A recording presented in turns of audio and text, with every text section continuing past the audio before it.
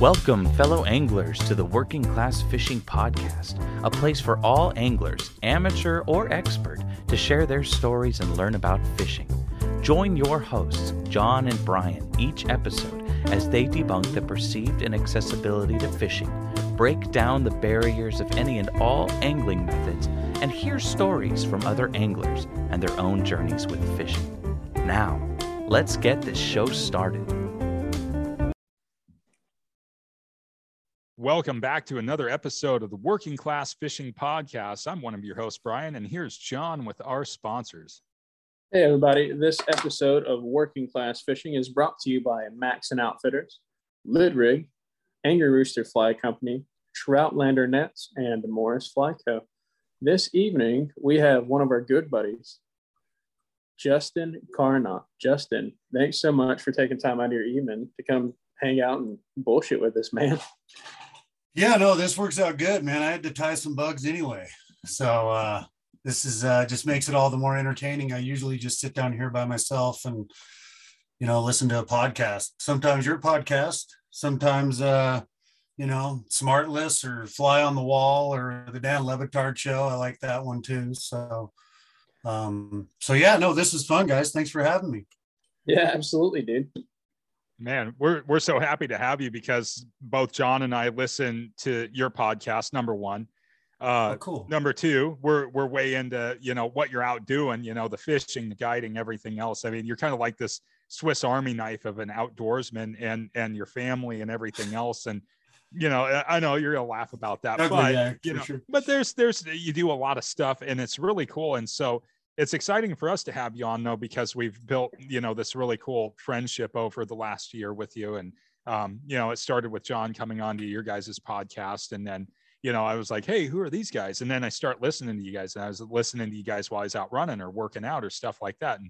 And I was like, man, this is good stuff, and we start learning more about people. And now like your voice and Lauren's voice, it's just like a normal voice. It's like, no, I hear that all the time. So super cool to have you on here. Awesome. Well, yeah. Well, you and I are both Oregon boys too, so there's that connection. Yep, I got pretty excited when I found out about that. John's like, "Oh God, here's another bromance," John's like, "Damn it, I didn't know that. I didn't know I was putting these two Oregonians together."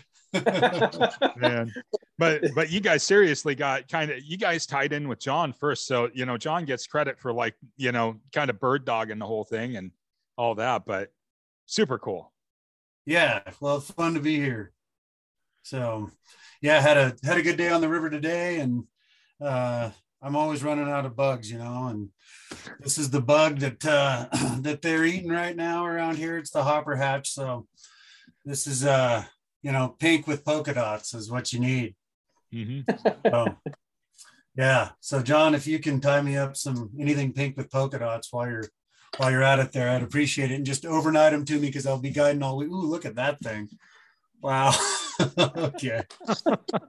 Just to commentate, Justin and John are tying right now. So John's tying up some buffalo bugs, and Justin is, like he said, tying up the terrestrial bugs for the hatch that they got going on. But one of the cool things was you and Lauren, and we were talking about this before we came on. You guys just got back from Alaska. You guys were on the Kenai Peninsula.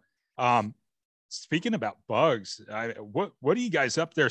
I know that a lot of sockeye fishing is flossing, but what kind of bugs you guys sling up there for salmon?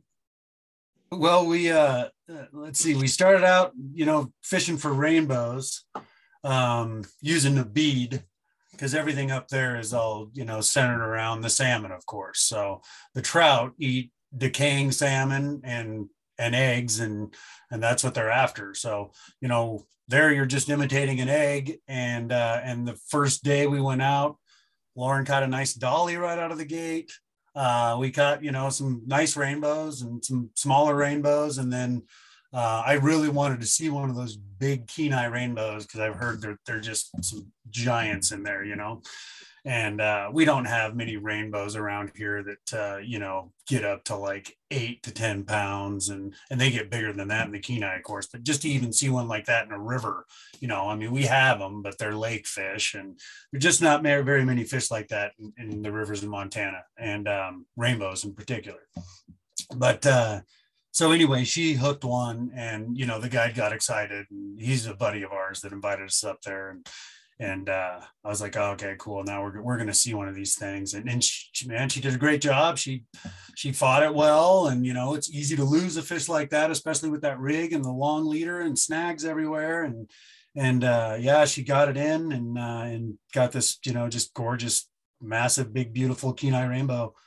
So that was super cool. That's kind of how the trip started. And then we got some sockeye, we got silvers. The second day we went out to try to find silvers, and we were throwing I was actually fishing like Crazy Charlie's bonefish flies.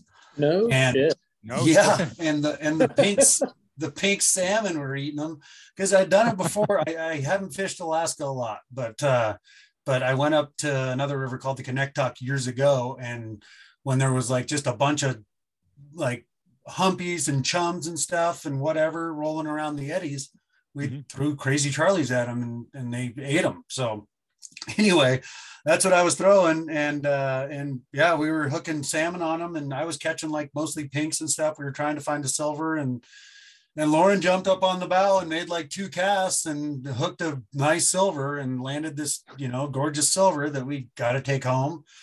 So she got hot right out of the gate. And then we went and kind of did a DIY piece, and we went to Homer and poked around these streams around Homer. And it had been pouring rain for 4 or 5 days, and the river looked good. It was just kind of blown out, from like you get to the Silettes and it's chocolatey. You're like, bummer, this will be good in 2 days. And that's kind of what it looked like, but it looked like close enough that maybe, if it stopped raining, and thinking that that's a pretty small watershed and those have a tendency to clear up really fast. So I was thinking, well, hell, this might be 24 hours away. I don't know. So we fished it a little bit and didn't catch anything. And we were getting ready to leave. And there's a fly shop across the street out there, and alongside this, little tiny stream on a back road. And the guy's like, hey, how'd you do? And so we moseyed over and started chatting with him. And, he told us, hey, this is getting ripe, guys. Like, you should come back here tomorrow at 7 a.m. High tide's at 4:15. If you're here about 7 a.m., it should be just right to catch a push of fish. And I think the river's going to shape up, and you should come give it a shot. So we canceled. We were at this bed and breakfast that my buddy set us up with, and this great bed and breakfast, really good food and everything. And we had to call them and tell them that we wouldn't be there for breakfast, which kind of breaks their heart, I'm sure, because that's their pride and joy. But anyway, so we just got up and rallied at 6 a.m. and got to that river at 7, and we got in the run, and about 6 casts in, my line goes tight on the hang down, at the end of my swing. And I'm thinking that I got a silver on, because that's, what's kind of on our minds. Of course, there's dollies in there. And the guy at the fly shop did mention he'd caught a steelhead a couple days prior. Oh, wow. Yeah. So It's kind of late, but yeah. Well, so yeah, I didn't even anticipate there being steelhead in this part of Alaska, that we were going to have a chance to fish for them on this trip. But anyway, yeah, I got it in, and I looked at it and I was like, geez, this isn't a silver. This is steelhead. So yeah, so awesome. Got a wild Alaskan steelhead, like right out of the gate, just on a DIY ramble. So yeah. Unbelievable, right? And then, like, I don't know, I kind of loaded out of there. Lauren jumped in right kind of where I was. She's made a few casts and hooked up, and she caught a big chrome silver on a swung fly right in the same run. And we saved that one. And then, man, we went through there several times, and I lost a couple more fish, silvers, I think, but maybe another steelhead. I don't know, just a hook up and a big surface chrome blow up and bang, heartbreak. But it was super cool. And yeah, man, it was an awesome experience. And we just got so damn lucky that we hit it at the right time like that. And yeah, it was just a really fortuitous thing. I mean, these days you're lucky if your flight even gets there on time, let alone intercept a steelhead, coming up the river from 5 states away or whatever, Yeah. Man, what an adventure. Yeah, it no, was cool. absolutely unreal. And being able to see it all too, because you guys captured so much of that. I have $1 in my pocket, but being able to capture I just found it. It's all right. Being able to capture all that for all of us to see was absolutely unreal. Like, oh, well, that's cool, man. Thank you. That's great to hear. and Glad you enjoyed it. Yeah, dude, and getting to see some of the. So I have. Well, I guess we take a little step back here. So Justin, we know who you are. I've had the pleasure of meeting you in person. Yeah, that was great too. Yeah, I got to meet your boy. Yeah, dude. But for our listeners who don't know who Justin Karnoff is, why don't you give us a little bit about yourself, dude?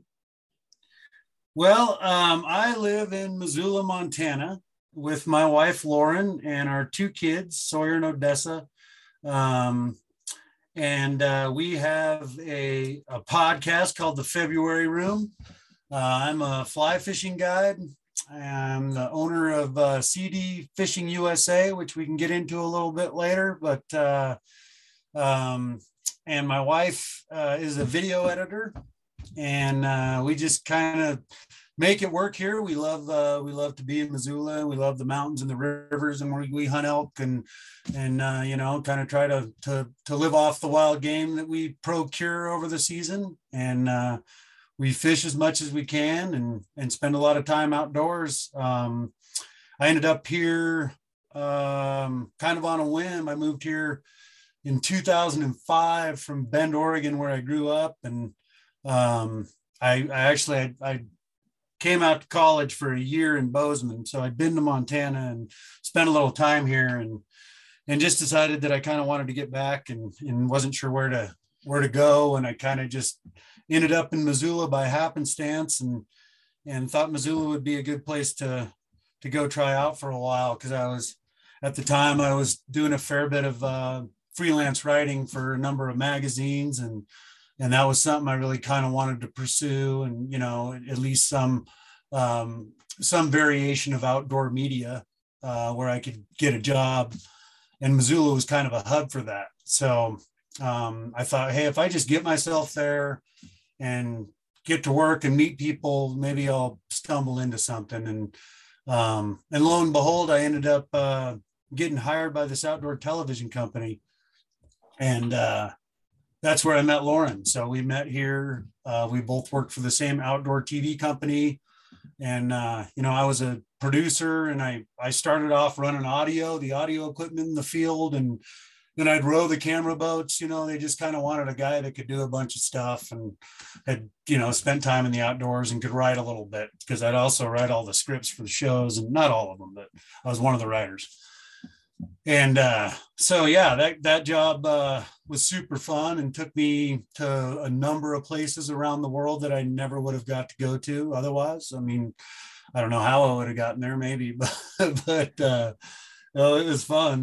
You know, so through my 30s, I got to travel a bunch and go fish a bunch of places and produce outdoor TV, which is a dream job for folks like us, a lot of us. So it was really a cool experience. And and that's where Lauren and I met. And we've been married for 13 years, and now we're kind of just pairing our two kind of fortes and all of our experience and our strong suits together to work on our podcast and our rod and reel distribution company that we have. So that's it in a nutshell. So the February Room is your podcast, and so what was the inspiration behind the name, the February Room? Yeah, that's a good question, and that's one that we get asked a lot. So in the intro, we kind of try to give a general explanation of what a February Room is, but I'm sitting in our February Room here, so this is where I come to tie flies in the wintertime, or, I reload my own cartridges, and I, sharpen arrows or whatever I'm doing for preparations for hunting and fishing. I do it down here in the February Room, and Lauren started calling it that because I was down here all February.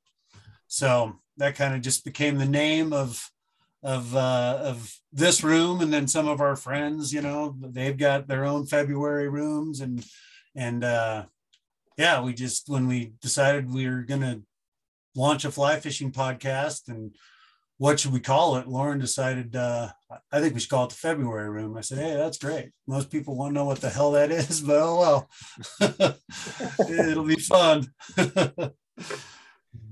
And but the podcast is awesome because you have so many different people, like a lot of podcasts, but you guys also showcase a lot of other people, and the way that you put the podcast together, it's really it's fascinating. It's a lot different than just our general fishing conversations. Like we just went full bore off the top rope the first 10 minutes of, this is what I did in Alaska, and we were slamming fish, and you guys have like this really good flowing structure to your podcast, and it's really easy to listen to. And I would encourage our listeners to really listen to it.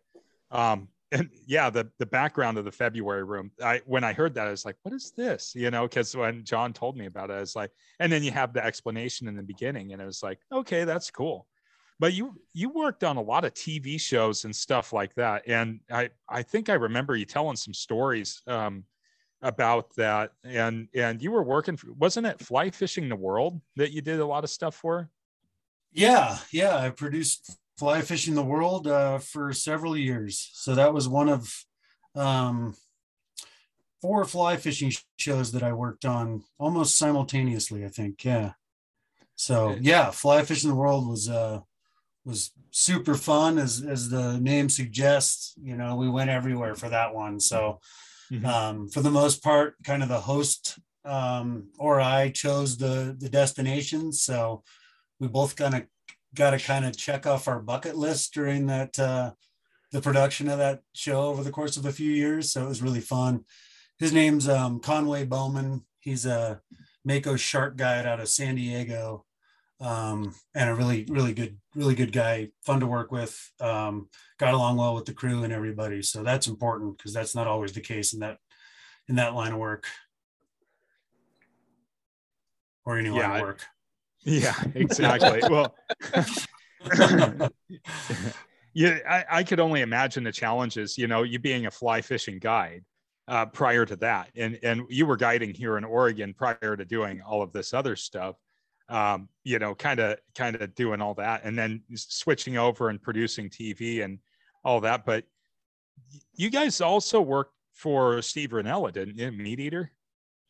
No. So Dead Meat is the name of the show that Lauren works on.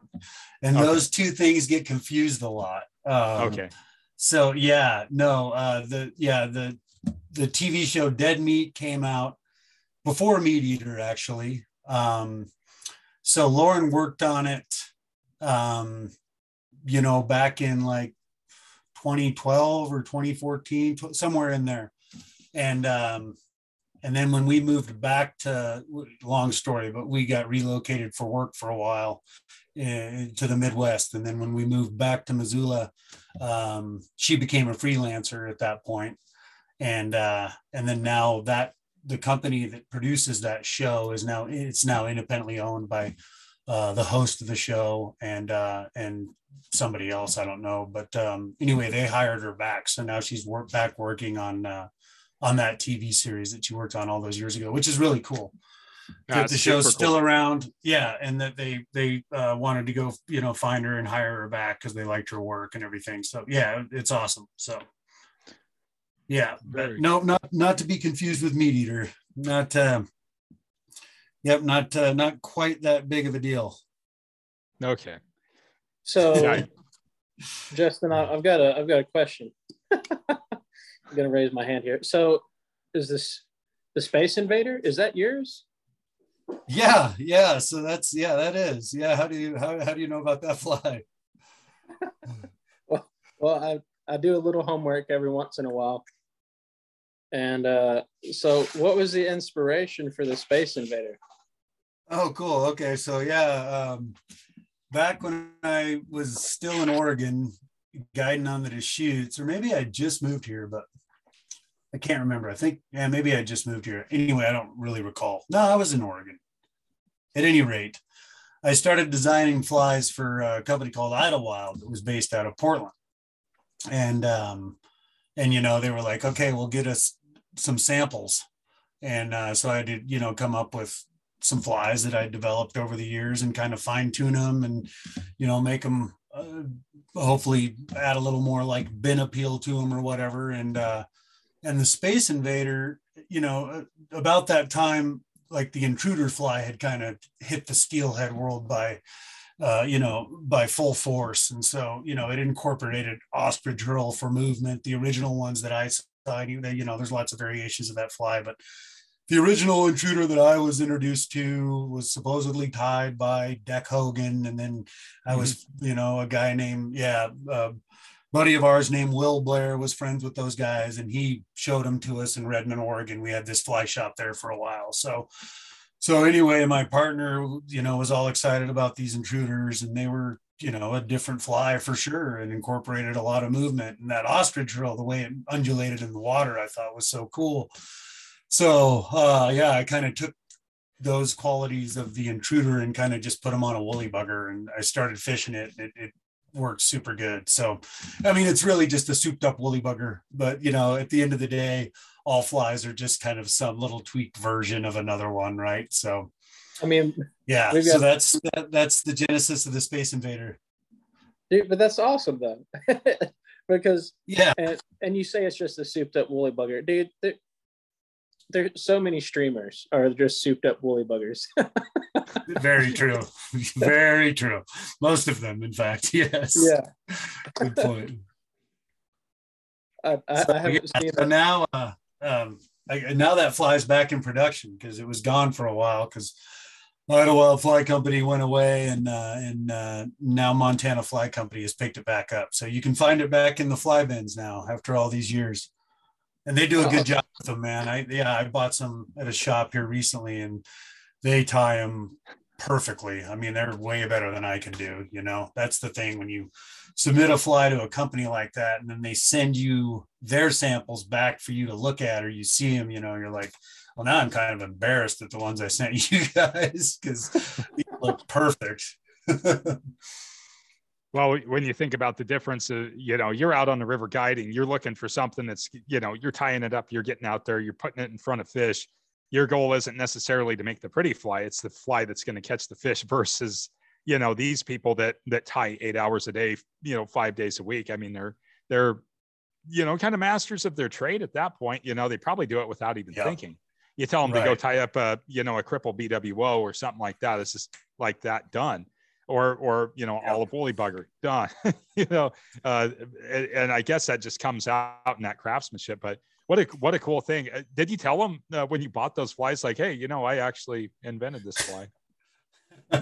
Well, I was surprised to see it because I don't know, the company had been bought out or something, and I didn't know that. I mean, I'd sent them the samples, but then I hadn't really heard anything since, so I didn't really know what the status of it was. And so I saw them in the fly bin before I knew that they had even brought it back to market. So anyway, I contacted the guy at the fly company. I was like, what's up? He's like, we did not send you this. And I'm like, no. He's like, I'm sorry, man, it slipped through the cracks. You know, I'm like, whatever, no worries, man. The world's in a crazy place. I get it.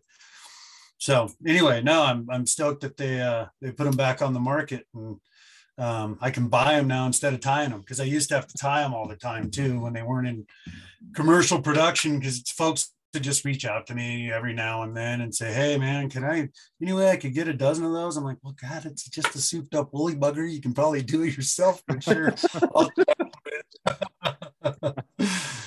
Well, I imagine one day your name's going to be in a book somewhere. It's like, you know, and they're going to have like the how to tie, you know, how they had like that.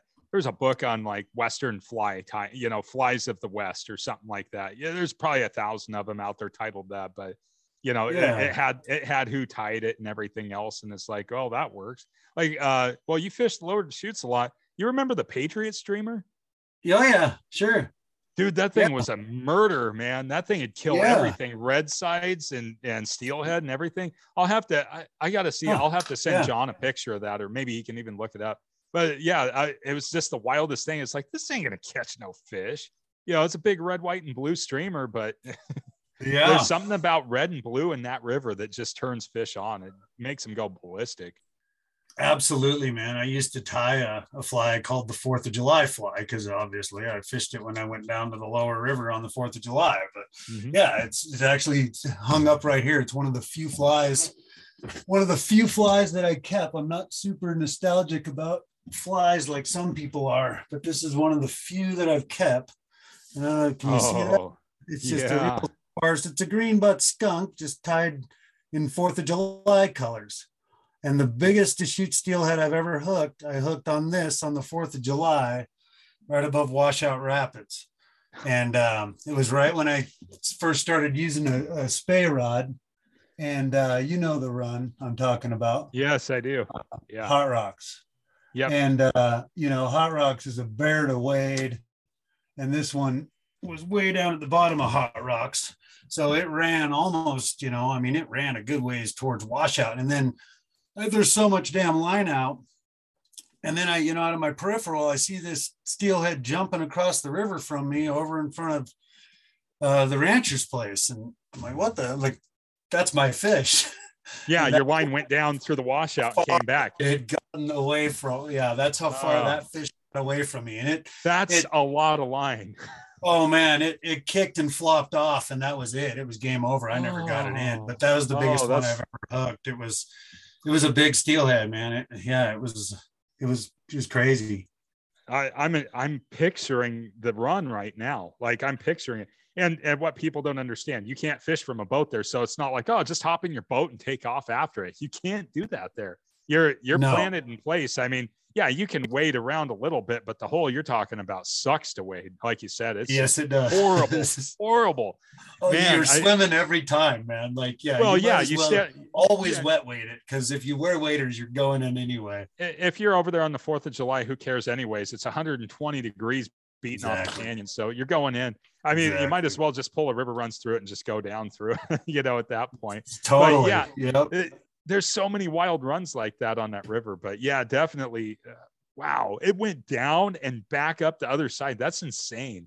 In that heavy ass current right there. Yeah. And well, that's a testament to your rod too. I mean, to be able to still fight the fish with a big D in the line. Well, it was, like I said, I just learned how to use a spay rod. And the first spay rod that I had was this giant 14-foot 8-weight that G. Loomis used to make. Oh, shit. And it was huge. And I didn't know any better, right? It was just the first one I was given, and it was the one I was learning on. And I'd hooked a couple like 4 or 5 pound, summer steelhead, those kind of standard smaller natives on it. And I was like, these fish don't fight very hard on this rod. But anyway, I was like, oh, I don't know. Maybe I haven't had the full experience yet. I mean, in hindsight, I was just using way too much rod. But yeah, I had this big giant 14-foot 8-weight that's like built for king salmon. Yeah. So that's what I was using to shoot steelhead. That was my first spay rod. And then, eventually I was using a 9-foot 5-weight. Yeah. Yeah. So. Yeah. I was going to say, I'm a single hander guy. I don't have a spay rod. And to be 100% honest, everybody can do their own thing. I have no interest in spay personally, but I have a 9-weight single hander that I use for salmon and end up hooking steelhead with it and all that. But I couldn't imagine a 14-foot rod being wading. Yeah. I mean, you got like a CD whip in your hand, dude. That's too much. It's way too much. It's it was ridiculous. It's like Euro nymphing to the extreme, like crazy double hand, that's a lot of rod, dude.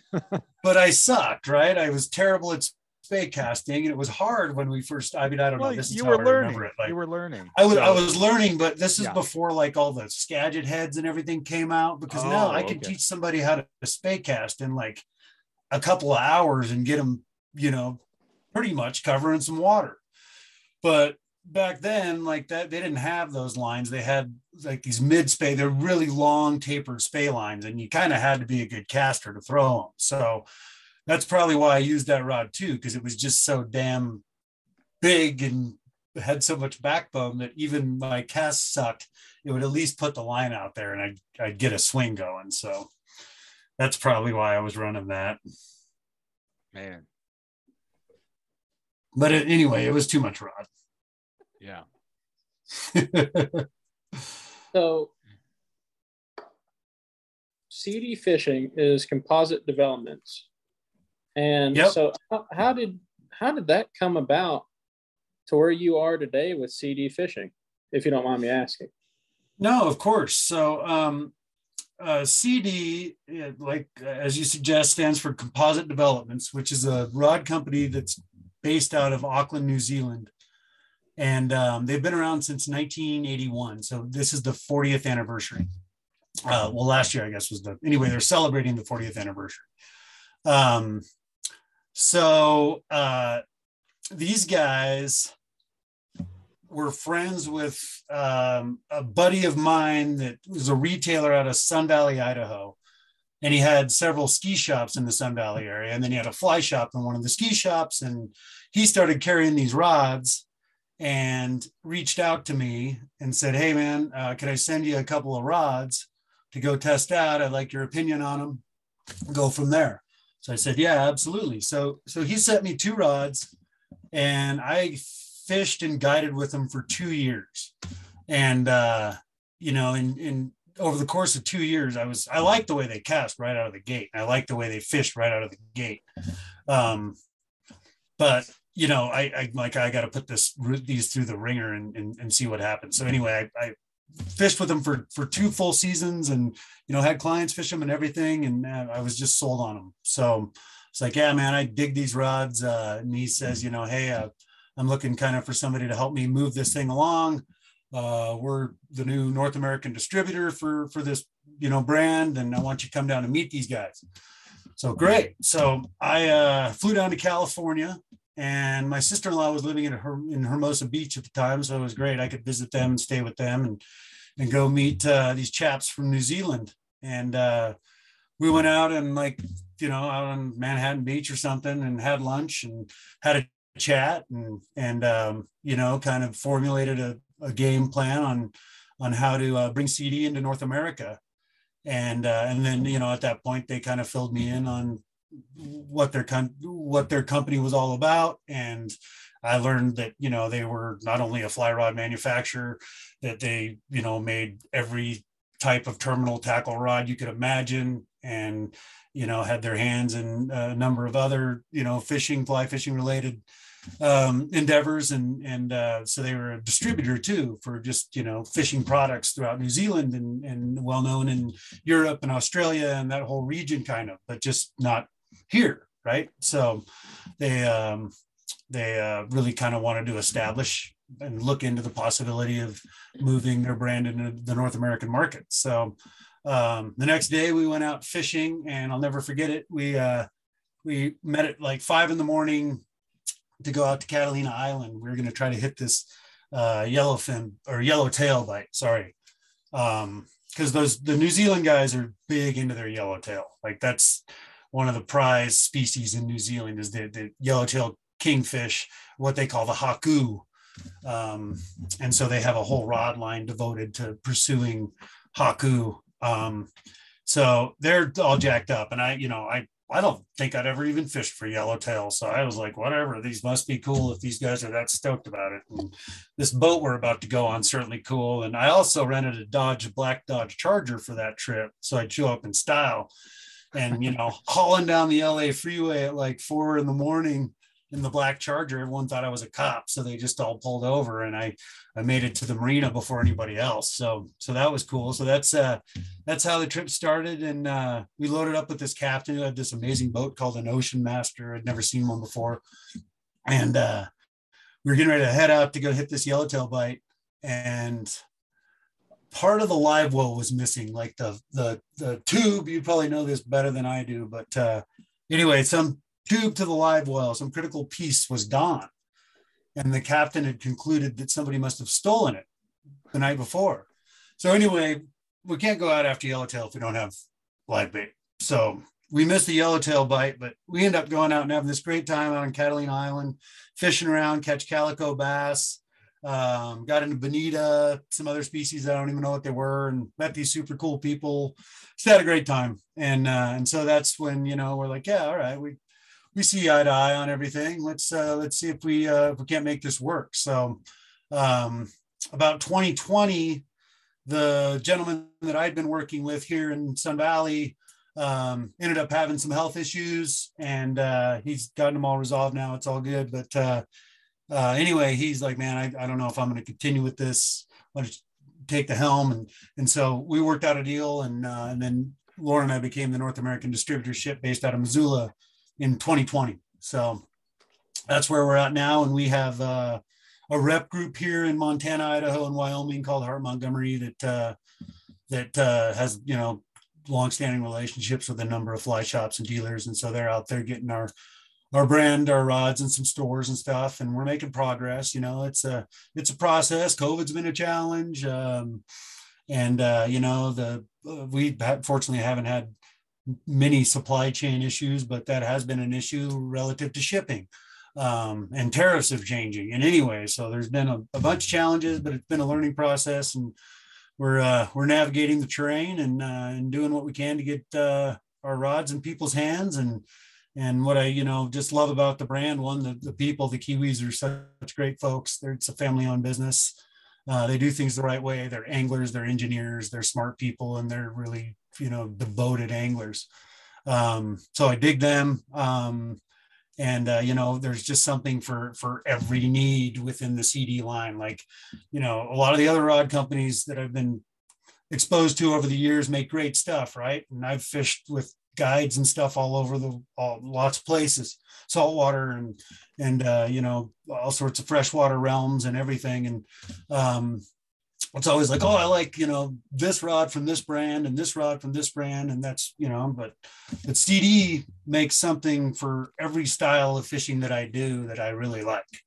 And so I love that there's this one brand that makes kind of everything that I like and everything that the people that I tend to fish with like and want. And, you know, in addition, they have, in addition to their standard rods, they have a company called Trist, which is travel setups. Like the Trist All Fly, for instance, is a 9'5" weight that you can change into a 7'8" weight, and you can extend it to 10 feet, and it all comes in this tri-folding magnetic rod tube. And they make stuff like that for spin fishing, and like, so you can just take 2 rods with you and go on your trip. Like when Laura and I went to Alaska, we just took 2 all flies with us, and we used that for everything. We used it for rainbow fishing on the Kenai. We used it for throwing streamers for silvers. We screwed the spay handle in, and, you know, I got the steelhead swinging with the spay rod. And like, you can do everything with this one tool. It's like a multi-tool. And, you know, I don't like to mess around with gear a lot, man.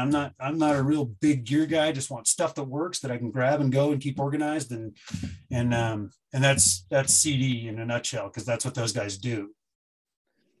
Yeah, they have some awesome stuff. You know, there's just so many cool things that they make. And I went back after listening to the podcast and hearing, you know, brought to you by CD Fishing USA. I went on the website and it's like, dang, these guys got some cool stuff. And you're right, their graphite composite engineering is something. It's definitely top notch for sure. I would love to get one in my hands sometime just to feel it and, you know, fling some bugs. Cause I'll have to look around here. I'll find a shop that carries it, or I can talk to you, but definitely I want to get one in my hands and try it out. Yeah. Well, I got a buddy in Portland now that's helping me out. So I'll put you in touch with him. Absolutely. That would be sweet. Yeah. Awesome. Yeah. We'll make that happen for sure. So I got this super sweet chance to cast one at the Fly Fishing Festival here in Texas, where we officially got to meet each other. And dude, that was sick. Like that rod felt so good. That was the you talked it up too, like I was doing something real special. You were the first person in North America to throw the new down under 8 weight. I hadn't even casted that one yet. I just put it together, and John walks up and we start chatting. And yeah, you know, at the end of the conversation, we're finally like, well, hell, you better cast a rod. You know, here we're sitting here bullshitting the whole time. Let's get down to business. You better cast one of our rods. So anyway, I handed him that one, and yeah, he was the first guy to throw that rod. So and after that, I sent it with a buddy to Belize, and he caught like 30 some bonefish on it. And, but yeah, you christened it there, so that was pretty cool. Dude, it casted so well, honestly, so well. And I'm not the most amazing caster on the planet by any means, but that was super fun, and I just appreciate meeting you. And dude, you've done all these awesome things, but something that kind of not to gas you up here or anything, but like one of the things I really appreciate about you as Justin Carnop is you're down to earth, dude. Like, yeah, you're not some D-bag. Like, you've done a lot of really awesome stuff. Yeah. No, seriously, dude. Like, you're incredibly approachable. You and Lauren are just, you guys have been absolutely so kind and welcoming to us as friends. And just have to say I think I can speak for Brian and myself that we really appreciate that. Oh, well, thank you guys. I mean, we're just a couple of hardworking outdoor folks like you guys, just trying to navigate the path and, make a living doing something that we love, and share it with our kids, and do what we can to help preserve it for the next generation too. That's always something that you wonder, what can I be doing? What can I be doing more to protect these places that we love? And I think just, affiliate yourself with like-minded folks and join whatever organization appeals to you and whatever you think's worth fighting for, and get on board, and be an advocate for whatever resource it is out there that you're passionate about. Go ahead, Brian. Yeah, I can't say it any better myself. And, that's so cool. And yeah, John spoke for me right there. We can't say enough and tell you enough of how much we appreciate your guys' friendship. And I don't want that to sound like we're signing off, because I got one more thing. Sure. Because likewise, man. Thank you guys. You feel the exact same way. So. You're a guide, and yes, sir. 90% of the time I listen to podcasts, and I've listened to yours. I've listened to a lot of others. I'm only going to list yours because you're the man of the hour. Like you're on Johnny Carson and Dean Martin. This is a roast. You're the man of the hour. But I hear more guides bitch about like bad clients than like good clients. But everybody has like their bad client, like their pain in the ass. Like I probably would never book a fly fishing guided trip because I can't cast to save my life. I like literally just rip the bug out there and say, fuck it. And if it gets hit, then it gets hit. But, what out of all your trips, you guys ask what's your most memorable, fishing experience, but out of all your trips as a guide, what was the worst guided trip you ever guided? If you were to think right now on the fly, what was the worst? Well, I mean, I've been asked this question before, and I've certainly pondered it before. Like, okay, second worst. I've certainly. Well, no, I mean, it's just like you said, guide talk, right? Like, yeah, a bunch of guides get together and start hanging out, and the stories come out. So you hear a lot of them. So I'm going to tell you the one that's I think has a positive turn on it. But it was certainly the most stressful guide day that I've ever had. And that was the day that I had a gal, her and her husband, we were fishing on the Upper Blackfoot. And it was during a weather event that was, building in force. So I'm kind of keeping an eye on the weather. The fishing is really good because of that, right? It's all cloudy and overcast and those conditions that the trout love. And but I'm kind of keeping an eye on the sky, and anyway, this storm starts kind of descending upon us, and a couple other boats are out there, and they're heading for the barn or heading for the bank, and I'm like, we got to get out of here, guys. We got to go hunker down. And right about that time, I'm leaning over to land a fish for the husband, and I turn around, and the wife has taken her sunglasses off due to the cloud cover, and has her line piled up right in front of the boat. And I'm just like one of those slow motion, like, no. but she goes to pick it up. And when you do it under that circumstance, it just brings the line right back into the boat, and it just hooks her right through the eye. Oh. So she's hooked in the eyeball, mind you. And so yeah, I rode out of there as quickly as I could. I covered her eye up with gauze and just, made it protected and kind of stationary. And we got out of there as quickly as we could. For some reason back then, it seems like my cell phone worked in places where it doesn't work now, but somehow I was able to get a signal and, or no, how did that work? No, we ran into the ranch manager, the dude ranch they were staying at, and he took them into town. Yeah, that's right. He took them into town to the hospital, and I called the outfitter on my phone and told her what was going on, and rushed down to the hospital, and got there just in time to have the doctor tell her that she was going to have to go have this surgically removed by the ophthalmologist who was coming into the hospital. And right about that time, the door opens and, their daughter walks in, and she's got a cast on her arm because she got bucked off a horse that day at the Dude Ranch for their daily activity. So, here's this nice couple, and they've got the kids went horseback riding. She gets bucked off a horse, breaks her arm.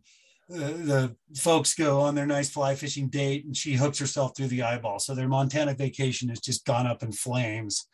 And man, I left the hospital not knowing what happened. And a while later, I got a card from her, and they had removed I guess I found that out. I found out that she was okay, but anyways, so she sent me a card and, kind of explained everything. And the doctor said that, it had it been a barbed hook, she would have lost that eye for sure. But I had debarbed the hook.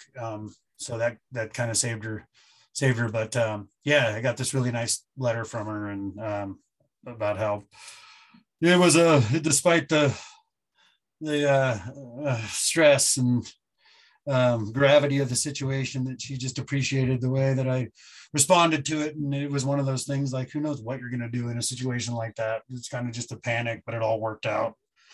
So yeah, wow. That was the most stressful guide day. In fact, after that, I retired from guiding. So this is currently I'm in my third, I think, stint as a fishing guide.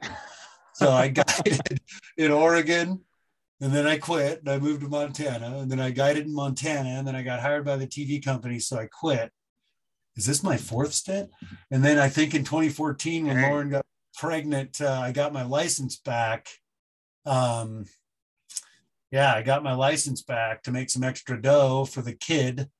And then I didn't guide for him, and then I got it back. So yeah, I think this is the fourth time I've had a guide license. Wow. Well, what a story. Dang, man. Good thing or not. It's like being a bartender, man. It's something you can always go fall back on. Yeah, well, that's the good part, I mean, not that it wouldn't be fun to guide, but I do know that it's a very challenging job, and I always tip my guides really well whenever I go out with a guide. I make sure I tip them, even though in a lot of cases it's just like, dude, what are we doing today? Drive the boat. I know how to cast, do this stuff. And they're like, yeah, okay. And they just kind of kick back. And like I said, they'll eat pizza or fried chicken or whatever. And we just fish, dude. Yeah. Well, that's another story, but yeah. That's the staple. Yeah. Yeah. The staple of the guide diet. But yeah, no, I mean, guiding, guiding, you just have to figure out what amount of guiding works for you. And so that it doesn't interfere with your love of fishing is the big one for me. So, now I just guide like 50 days between April and October, and that's like a fun, manageable level. It keeps me excited about it. Here I am tying flies for tomorrow. I didn't used to do that when I guided every day, right back in the day. And then it's just such a great way to network and meet people. And the guides are great. All the guides that I work with around here are all really fun to be around too. So it's my little fraternity, I don't go down to the Elks Club or the Sons of Norway. So the guide community is kind of my little community. So cool. So, Absolutely cool. right on. So yeah, I'll tell you the horror story when we're on the Deschutes together sometime. It'll be better told. Yeah, It'll be better told at the scene of the crime. Okay. So. Yeah. Let's just plan on that. Let's plan on that. Yeah. Sounds good.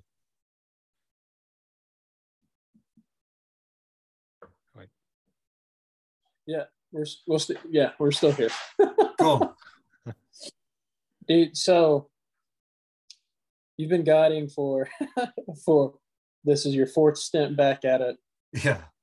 And so when you were in Oregon, you were guiding there as well. That's correct? Or yeah, on the Deschutes primarily. I guided a little bit on the John Day for smallmouth. Yeah, it was cool. Yeah. Guided a little bit on the Crooked River too. We used the Crooked as kind of our training grounds for our classes and stuff. So I guided the Crooked. But yeah, Crooked and primarily the Deschutes, and both single day and then the multi-day trips on the Deschutes. Those were my favorite to guide. And then later on, when I got my own outfitting license, I was more often than not the cook and the camp gear guy was my favorite job. So that's the best job on the river. You go down ahead of everybody and set up camp, and then you've got time to yourself to fish or whatever, and then cooking food for everybody. I really liked to camp cook, and that was always kind of my favorite job. But so I kind of was trying to become a camp cook when I had my own outfitting business, but then people always wanted to go fish with you, the owner of the outfitting business. So anyway, but yeah, the multi-day trips were a lot of fun. It's just you see such neat stretches of the river there on the Deschutes when you do those overnighters, whether it's from Trout Creek to Harpum or Max Canyon to the mouth. It's just wild country. You're away from the roads, the railroads down there, but that just kind of becomes part of the whole landscape. So yeah, it's a really neat fishery, and it was a cool place to guide, but it was a really hard place to guide. There's a lot of other stories about that. It's physically demanding. There's no fishing allowed from the boat, so really hard for most, your average client to wade and successfully fish on that river. So it's a hard place to guide, man. Anybody that guides on the Deschutes for a number of years is a pretty tough cookie, man. It's tough sledding. So when I came out to Missoula and looked around here and realized that there was like 3 main river systems and everybody's floating down in rafts and people are fishing out of the rafts, and I'm like, well, this looks pretty darn easy. So I was like, well, maybe I'll give this guiding thing another shot. So but then what you have is this giant learning curve, right? Because here in Missoula, we guide I got on 5 different rivers and several lakes right around here. And those are, within any given day, I could go to one of 30 or 40 different boat ramps within an hour and 30 minutes or whatever. So you have to know this vast, dynamic river system around here. The Clark Fork watershed is huge. It's by volume, the largest watershed in Montana. And within that, you have the Bitterroot and the Blackfoot. And then you have, Rock Creek, and you have all the other little tributaries that feed into those rivers. So just a lot of water to learn, a lot of, boat ramps to learn and takeouts to learn, and learning the nuances of those floats and which bugs work when. And I'm not even, near as knowledgeable as a lot of the guys around here that have been doing this forever. And, but you always learn something new, man. And this place will never tire you out, because there's a bunch of stuff in my own backyard I haven't even seen yet. And, then we have the Missouri River too. We go over there and work a little bit and fish, and that's a world-class tailwater fishery. So that's its whole nother animal than from the freestone streams we have here. And then I guide a little bit for pike, and which is super fun. And that's badass. So, well, it's just a fun variety, you really don't get bored here, because you can go someplace new every day and see different country every day if you want. So yeah, there's just a lot of options. throughout the season, and pretty good dry fly fishing still, despite the increased number of anglers that we have out here. But yeah, it's a neat place to guide some. So I guess I keep going back to it, so I must love it, huh? Or I'm crazy. One of the two. It's a pain and love and everything else at the same time. Yeah, right. Man. Yeah. So how'd you get into, but how on earth did pike end up in Montana? Well, that's a good question. So the episode that airs tomorrow of the February room, well, we're not going to know what day this is, but anyway, the one that airs Tuesday, August 23rd. Okay. But anyway, that one we take a real deep dive into pike with a local angler here who has been here and fished his whole life and knows a lot about him, a lot more than I do. And so that's a good one to listen to if you have any questions about Montana pike. But to answer your question, there's some evidence that suggests that pike may have been native to a particular watershed in Montana. So in Montana, we have, obviously on the Continental Divide, everything west of the Continental Divide from the Clark Fork drainage runs into the Pacific. Everything east in the Missouri goes into the Gulf of Mexico, into the Mississippi eventually. And then up in a little corner of northwest Montana, there's a little watershed up there that actually runs into Hudson Bay. So I didn't know that until a few years ago. But yeah, so it's kind of interesting. We actually have rivers that flow into three separate oceans, essentially. So there's evidence that suggests that pike were native up in that area. But I don't think that's been confirmed. The gentleman we had on the podcast, Neil Cote, told me that he was of the understanding that pike were first in the Clark Fork in 1957, which kind of blew my mind when he told me that, because all the other estimates that I'd heard were much later than that, like in the 80s and 90s. And yeah, if that's the case, then they've been coexisting with trout for a long, long time here in the Clark Fork drainage. Now, I don't know if there's other places in Montana where they were introduced earlier than that or not, but that's the earliest that I've personally heard of pike being in the rivers of Montana. That's badass. So, well, yeah, it's obviously really controversial, right? Because a lot of the trout anglers, I mean, let's face it, people don't come to Montana to fly fish for pike. They come here to fly fish for trout. And a big part of our economy is based on that. And so it's not without reason that some folks are pretty concerned about the number of pike in these world-class trout fisheries. But that being said, it seems like they've been together for a very long time, and our trout fishing is solid. And maybe it's not as solid as it could be, but I think it's pretty damn good. And our pike fishing is pretty damn good. So for those of us that like to pursue a variety of species, I like having pike around. I love to fish for them. I love to eat them. And yeah, I think that I think they're a great fly rod fish, man. They're super fun to pursue, and they're smart, and it's a whole nother ball of wax that I'm trying to learn more about all the time. And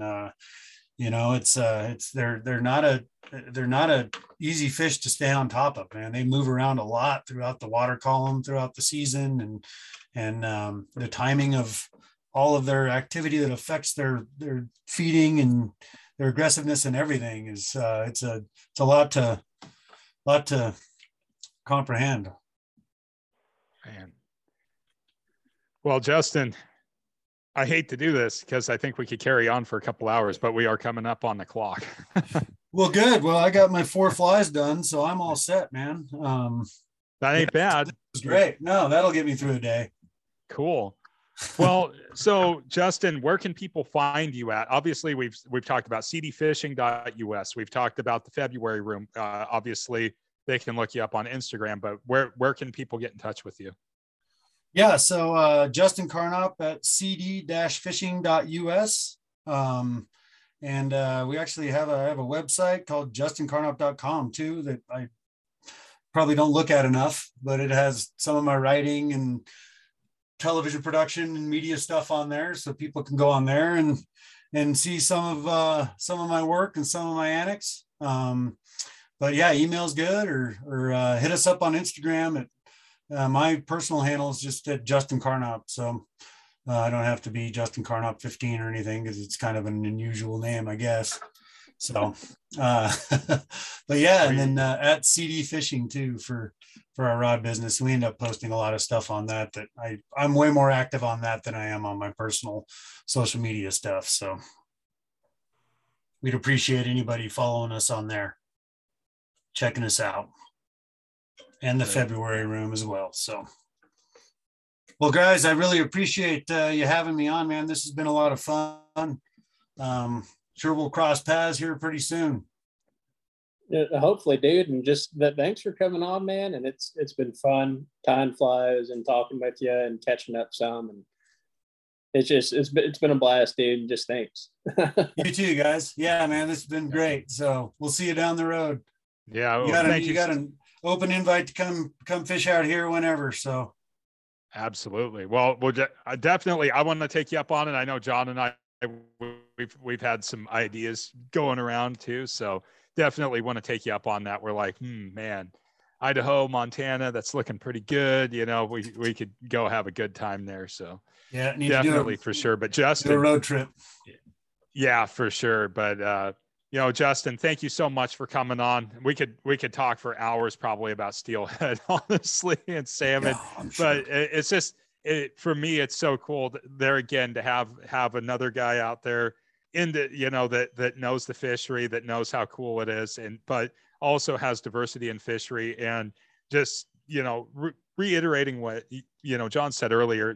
Thank you to you and Lauren both for what you do for the fishing community and being so open and warm and welcoming and willing to communicate with everybody and just being cool people all around. That's just a big thing to us, and just being good people. You guys have a lot of experience under your belt. But man, it's so cool to meet people like you guys that have so much experience and so much background and knowledge. But thank you so much. Oh, well, that's awesome, man. I really appreciate you saying that. It means a lot. I'll let Lauren know. So thank you guys, man. Likewise, keep up the good work over there. Thank you. Appreciate it, dude. Keep entertaining us. All right. Yeah, try to. See you guys. See you, dude. Take care. Well, everybody, this episode of Working Class Fishing was brought to you by Troutlander Nets, Maxon Outfitters, Lid Rig, Angry Rooster Fly Company, and Morris Fly Co. Go check out our sponsors. Go check out Justin and Lauren's podcast at the February room. Go check out CD Fishing. Honestly, really great rods. I've personally had the opportunity to cast them. So go check them out, show them some support. And Brian, you got anything, bud? No, that's it, John. You summarized it pretty good. There again, go check out the February Room podcast. That's where you can hear Justin and Lauren talk to a lot of very cool people each week, and do check out their businesses as well. For us, if you want to get in touch with us, you can always email us at workingclassfish@gmail.com. You can find us on Instagram. That's probably our most prolific, under Working Class Fishing Podcast. You can also find us on Facebook under WC Fish or the Working Class Fishing Podcast page. You can find us on YouTube at Working Class Fishing Podcast, the Go Wild app under Working Class Fishing. And you can pretty much find us anywhere on any of the listening platforms, Apple, Spotify, anywhere. So just type in Working Class Fishing Podcast and you will find us on those platforms. If this is your first time listening, please make sure to leave us a 5-star review. And if you like some visual content there, again, go over to our YouTube page. But until next time, thank you so much for listening. Have a wonderful day.